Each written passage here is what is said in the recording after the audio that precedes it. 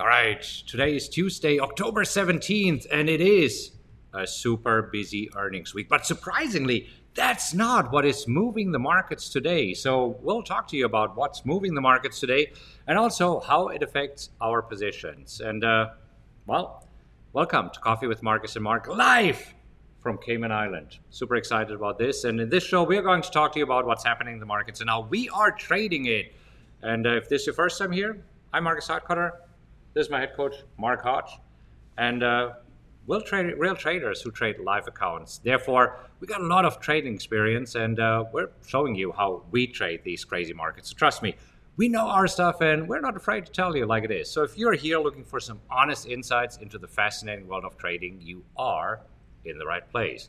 And with that said, so earnings season has started. Johnson & Johnson reported, Bank of America, Goldman Sachs, but this didn't move the markets today. No, interestingly enough, we know that earnings is in the spotlight this week, as you mentioned, Marcus. I think it's 11% of the S&P that's reporting earnings and some big names, as we know. But a little bit of a surprise because the entire focus has shifted to interest rates, and specifically this morning, we had a pretty interesting move related to retail sales data. Yeah, so retail sales data came out much stronger than expected. I mean, they were already strong in the previous month, but then they were expected to slow down, but they're picking up again. I mean, super strong here. Core retail sales up 0.6%, retail sales up 0.7%. Yeah, and you look at that, core retail sales up 3 times as much that was forecast. Sure, it's a little bit lower than the previous reading, but that wasn't the expectation. And so that got markets moving early. Yeah, because, I mean, this is what the Fed does not want. The Fed wants to slow down the economy. But here, if we see retail sales picking up, it means that people are still spending money despite inflation. So it's not slowing down the economy. And that's where we saw this morning interest rates reacting to this really very heavily. If you take a look at a 5-minute chart of the 2-year yield, we see that this is when the report was being released, and it was like, weird. Look at that. Yeah, so 8:30 a.m. Eastern time, an hour before markets open, you have that report. You see interest rates, the yields actually just rocketing higher there, and that put some pressure on the futures markets. Yeah.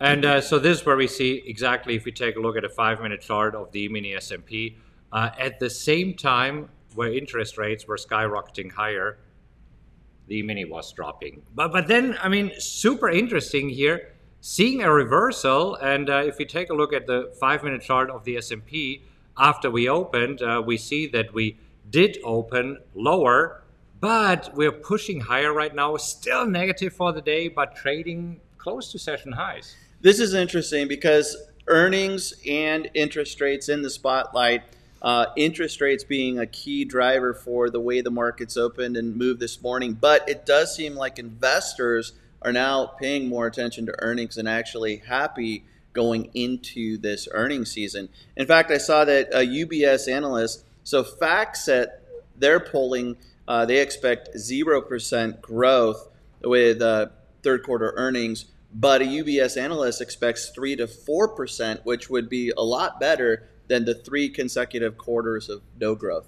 Yeah. And I mean, this is where we need to look at some earnings that happened here this morning. And first of all, Goldman Sachs. And Goldman Sachs, very similar to JP Morgan last week, reporting actually better than expected earnings. So great earnings from Goldman Sachs. I do think that they had some forward expectations that were a little bit lighter than expected, but a solid earnings report there. Should I have broken my plan, Marcus? Right. I mean, I wanted to ask you, how much are you regretting it? Because right now it looks like, oh my gosh, you're a genius because Goldman Sachs is moving lower. But this morning in pre-market trading, Goldman Sachs was higher, trading as high as 316, and you exited yesterday at 313. 18. You could have made $3 more. I know. And if I sold those 312.50 calls, I think we had like $5 on the table there. But honestly, for my plan, the uncertainty going into earnings, especially because I had the opportunity to close the trade for a nice profit and not take that extra risk, that made sense to me. So I'm completely comfortable with the decision. You're right. It spiked a little bit at the open, but quickly fell, and now it's trading below where I was assigned. And this is what we see with earnings, right? I mean, it's not often that good news is good news. Here, kind of good news, and then despite this, down 1.14%. But again, this could be connected to the overall market and, again, interest rates flaring up, which is not a good thing for banks and Goldman Sachs. I mean, they're not necessarily a bank, but really heavy into investing financials. So Sure. All right, so let's see what else is happening. I mean, we've been talking about crude oil a lot, especially with the tensions going on with the war between Israel and Hamas.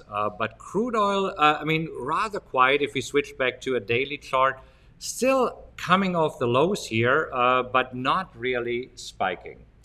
And this would be a good thing. We saw that when on Monday of last week, we had that big spike in reaction, and then it pulled back, erased all of those, the worry and the concern in that spike that we had in crude oil. Now getting back to those levels, but not this huge volatile movement.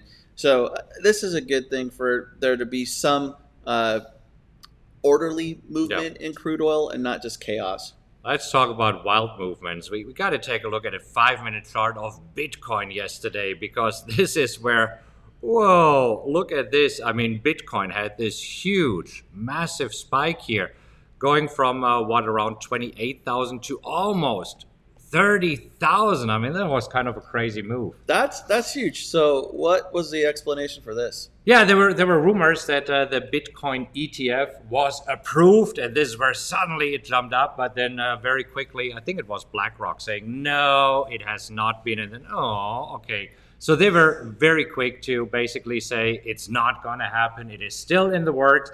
But we just see that if it gets approved, how much volatility is in there, and that could really excite Bitcoin traders. Exactly, and that's something that's been in the works for a while, and the SEC has been involved. There's a lawsuit, and it's just a mess right now. But we see that traders are potentially reacting positively to that announcement when it comes. I wouldn't say potentially. I mean, they do react positively once it is there. I mean, this was a huge jump. All right. Before we look at our positions, I want to bring up the heat map to see what is going on here today. And super interesting, if you look at the heat map, we see that NVIDIA is actually down, almost 5% today. Sure, and some semiconductors taking a little heat, no pun intended with the heat map, but with AMD also down. And this came after news that the U.S. Department of Commerce plans to tighten restrictions on sales of AI chips to China. So that putting a little bit of pressure on NVIDIA, down 5%. Yeah. Talking about China, Apple CEO Tim Cook traveled to China, kind of unexpectedly, to basically say, this iPhone 15 is amazing. There you go. Because there was some bigger demand. How do you like it? Huh? I don't see much of a difference just yet. I mean, I upgraded from the iPhone 11 Pro. Okay. So, I mean, I thought that this would be huge, but it's not. The good news is, I believe, I think it has been overheating. But when I got it, this has been fixed, so it has not been overheating. Okay. Is it worth upgrading? I don't think so. So, interesting. Tim Cook, if you think so, let me know. I should probably follow what he does in China there. All right. Want to talk about our positions? See what's happening? Okay, so let's go to the wheel analyzer and let's take first a look at CSIQ. So CSIQ at this lower level, and we talked about it, kind of, we like it and we don't like it. Obviously, we want this to move higher, but if it stabilizes around this level, this is when we can fly a rescue mission on CSIQ. Exactly. And right now, it's really starting to be interesting at these levels. But I just want to see that there really is some support there. But it's getting close for me. Yeah. Plus, we talked about it. I mean, in 2 weeks, we do have the next FOMC meeting. And we want to just hear what these guys think. Right now, if you're going back to the stake probabilities for you, they've dropped a little bit since yesterday. Yeah.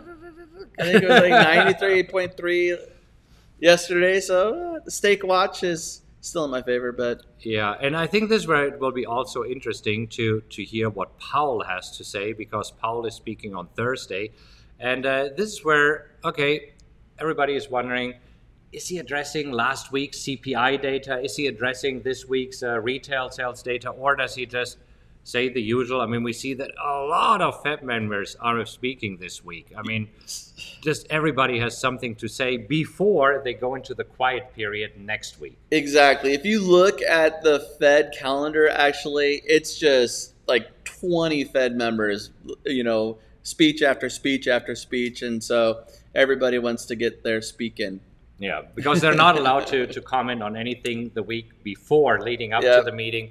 And it starts Tuesday in a week, so 15 days from this week, full of Fed speak. Yes, everybody has an opinion. So we'll see. Then we have the IWM trade. That is the trade that we took yesterday, and that is working out just beautifully. So yesterday we sold the 169 put, and right now we're getting close to being able to close it at 80% of max profits. Exactly. So my plan when I sell a put, if I could close that put within 1 day of my entry there for 80% of the max profit potential, then I'll go ahead and close it. And I have an order to close at 16 cents. I think I even saw the mid at 19 cents. Yep. So it got close. And I might be out now. Right. So we'll see. This is working out great. This might be just a 1 day trade. NEE, after this massive run-up, we talked about it, that was a 16% run-up, right now taking a breath, but not really a whole lot of profit taking, hanging out here at the higher level, and of course we hope that it will be able to resume its run-up there. So again, NEE has been in rescue mission territory, but we want to see that it finds some support before we fly a rescue mission there. Exactly. All right, and PNC, let's see if PNC does what it is supposed to do. Please. It really behaves exactly as we expected. Yep. So this is where, let's just take a look at the earnings analysis for a moment, because that's where with PNC, we looked at the earnings analysis last week and say, okay, usually the overnight price move reaction is to the downside, but then on the 7th day, it's typically on the upside. And it did exactly that. So on Friday, moving lower, closing lower, and then right now, moving up. So this is where the black bar here is Friday's bar. Right here, this was yesterday and today. Yeah, and even yesterday we finished slightly higher, which was huge because of the dividend, the ex-dividend date. So we were already factoring in a move lower based on that dividend payment. So yesterday was a pretty strong day, all things considered. Yeah, and today continuing to march higher. Markets are still down and PNC up 1.13%, especially with the higher interest rates environment. I mean, this is a really good sign. I'll take it. Sure. All right, and then we have UPS. So UPS also super interesting. This is where I was assigned at 157.50, and yesterday I sold calls, and they're up right now 50% in value. Nice. I love the move here, and I was eyeing next week's expiration as well, because next week we do have UPS earnings. And for me at 165, I had the opportunity to sell those calls and get 30%.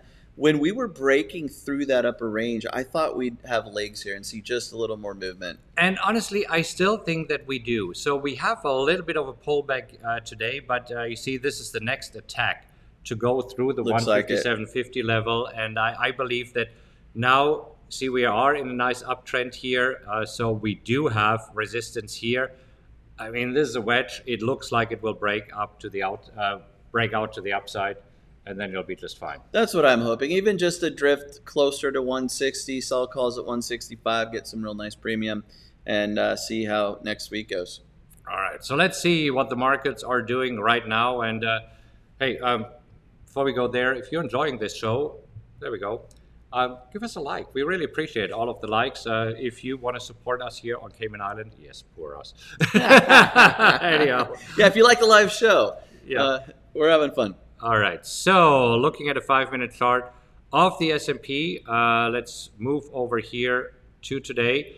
And we are trading at session highs. So Look at it that. kind of seems that we are closing the gap here. And honestly, I think that today we could end positive. I think so. Yeah, which I'm is with you. super interesting because at the same time, same as yesterday, we see that interest rates are still marching higher. Look at this, interest rates or the yield trading at session highs.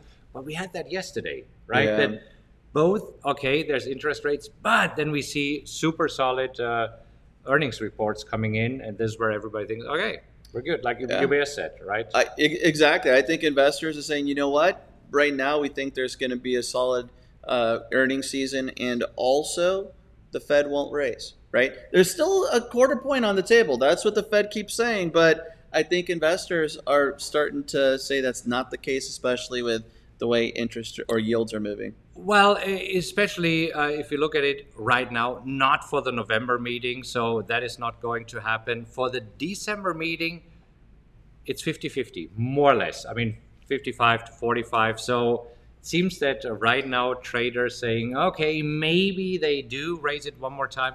But again, with the higher interest rates, the markets are kind of doing the job for the Fed. Exactly. And I think that's, these are the probabilities, period. So that's what the market is factoring in, and it's still undecided for December. But I think investors are believing the Fed's done. Yeah. At least for this year. I thought that this morning we also had some mortgage information because I saw that mortgage demand is hitting a new low as interest rates are skyrocketing. But I see the housing market index keeps dropping.